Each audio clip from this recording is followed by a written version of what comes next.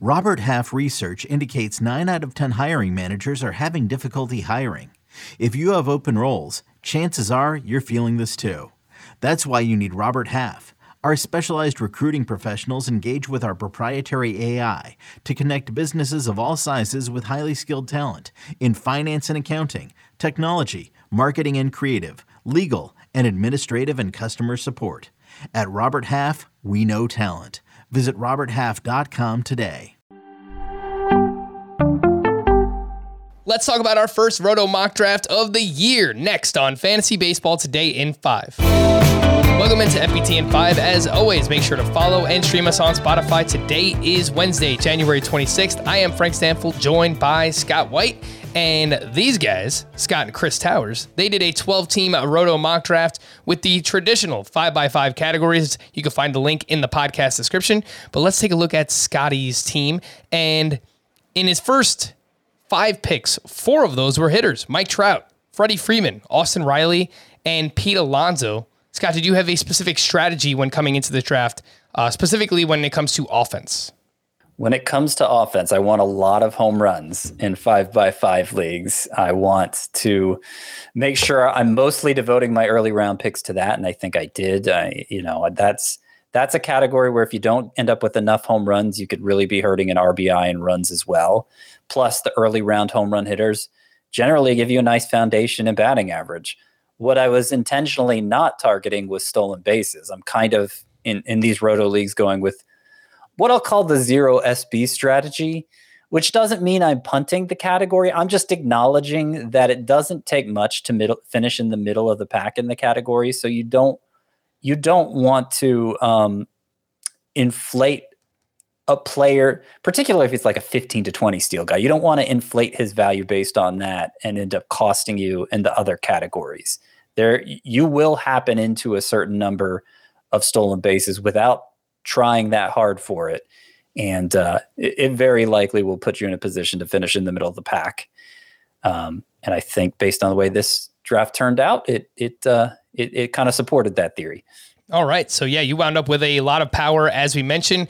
How about the pitching? How did the pitching turn out? Let's specifically look at your starting pitchers. You took Sandy Alcantara at the end of round 3. You took Charlie Morton at the beginning of round 6. Frankie Montas at the end of round 7. Framber Valdez at the start of round 14. Adam Wainwright in round 15. And then Zach Greinke in round 22. What do you think about your pitching, Scott, the way that it turned out? Do you think it's adequate enough? Yeah, I think it is. I think... I'm higher than the consensus on Charlie Morton. I really don't understand the skepticism surrounding him. So I see him as like a round 4 pitcher that I got in round 6. I have him and Sandy Alcantara in the same tier. I think Frankie Montas, I have him a tier lower, but he showed that kind of upside over the final 3 months last year as well. Had a swinging strike rate on par with like Max Scherzer, an ERA in the low 2s for that back stretch of the season. So yeah, I think there's enough high-end types there. I like that I got innings eaters who will likely help in WHIP or ERA, if not both. In the case of Adam Wainwright, I mean, part of the struggle with strikeouts, is just getting a pitcher who gives you enough innings to give you a respectable total in that category. Forget the rate, the K per 9 or whatever. And I think Adam Wainwright is well suited for that. I think Framber Valdez is well suited for that. Zach Greinke could be as well. I think maybe people are writing him off too quickly. Obviously didn't invest much in him. In an ideal world, I would have gotten 7 of my top 55 starting pitchers. I ended up with only 6. But that's because I liked the value of some of the lower end closers, or at least projected closers, and ended up with 3 of those to fill only 9 pitcher spots. Yeah, let's talk about those closers. For one, Scott, this is so weird. You didn't punt closer. I feel like, what's going on? Did someone take over Scott's body here? But you get Craig Kimbrell in round 13, Camilo Doval round 16, and Scott Barlow in round 21. Again, you didn't really invest much, and you wound up with a decent crop of relievers here. Yeah, I mean, it's possible. None of them ends up being a closer for long. I mean, Craig Kimbrell, obviously, we're waiting for the White Sox to trade him to a team that can use him as a closer. But it sounds like that's the expectation before the start of the season. And if that's the case, then he's potentially a top 5 closer. He's Still has great stuff.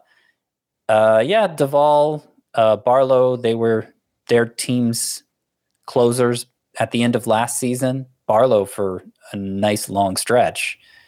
And, the bottom line is I don't feel like I paid up for them. There is volatility with every save source, but as long as you're not reaching for it, it's just the cost of doing business, Frank. Yeah. Look, either way, you got to wind up with saves. Either you draft some of them, or you take some shots throughout the draft, or you're going to be spending up fab or your waiver wire claims. No matter what, I mean, you've got to wind up with some. You don't want zero, I just don't want to invest much in them one way or another. I don't feel like I invested much in them. I invested some draft capital, but not much draft capital. And to get 3 projected closers, I feel good about that. Yeah, no, I agree with you. For more extensive fantasy baseball coverage, and specifically on this draft, you can listen to the Fantasy Baseball Today podcast on Spotify, Apple Podcasts, Stitcher, your smart speakers, or anywhere else podcasts are found. And thanks for listening to Fantasy Baseball Today in 5. We'll be back again tomorrow morning. Bye-bye.